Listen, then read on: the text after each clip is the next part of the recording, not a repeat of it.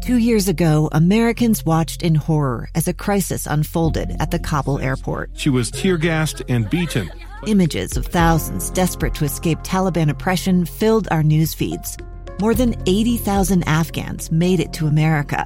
But the story didn't end there. It was very cold. There was no power, no heat. Who would help our newest neighbors?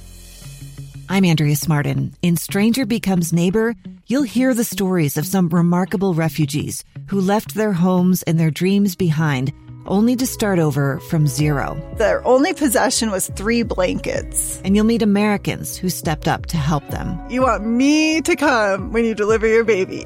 What can one person do in the face of an international disaster decades in the making? That's Stranger Becomes Neighbor. Find us at kslpodcast.com. Follow us on Apple Podcasts or anywhere else you listen. KSL's top stories on the coronavirus. I'm Maria Shilaos with your daily coronavirus update. Utah Department of Health today reports over 2,200 new COVID cases since yesterday. School-aged children are just over 20% of those. 14 more Utahns have also died from the virus. Intermountain Healthcare is canceling all non-urgent procedures and surgeries at Primary Children's Hospital because there are too many patients.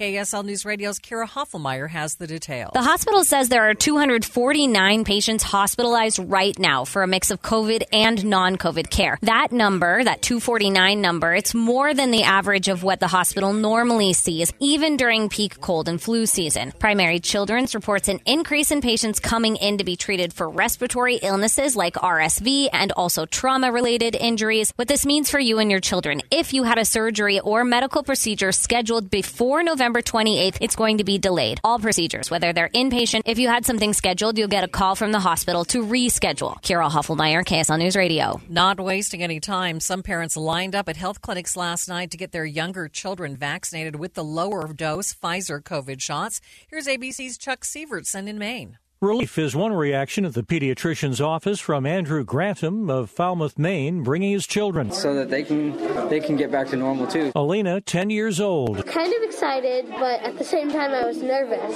because I have a little bit of a fear of needles. Alina's a 4th grader getting the COVID shot with her brother and sister. I never really finished 2nd grade because that's when this whole thing started. So I'm excited that this might be over. Providers in Maine are organizing vaccine clinics for kids. Chuck Sievertson, ABC News. Merck's antiviral pill to treat COVID-19 is getting approval in the UK. The treatment has been approved by Britain's medicine regulator. They found that it was safe and effective at reducing the risk of hospitalization and death in COVID patients. Britain is the first country to approve the drug, but only for people with mild to moderate illness.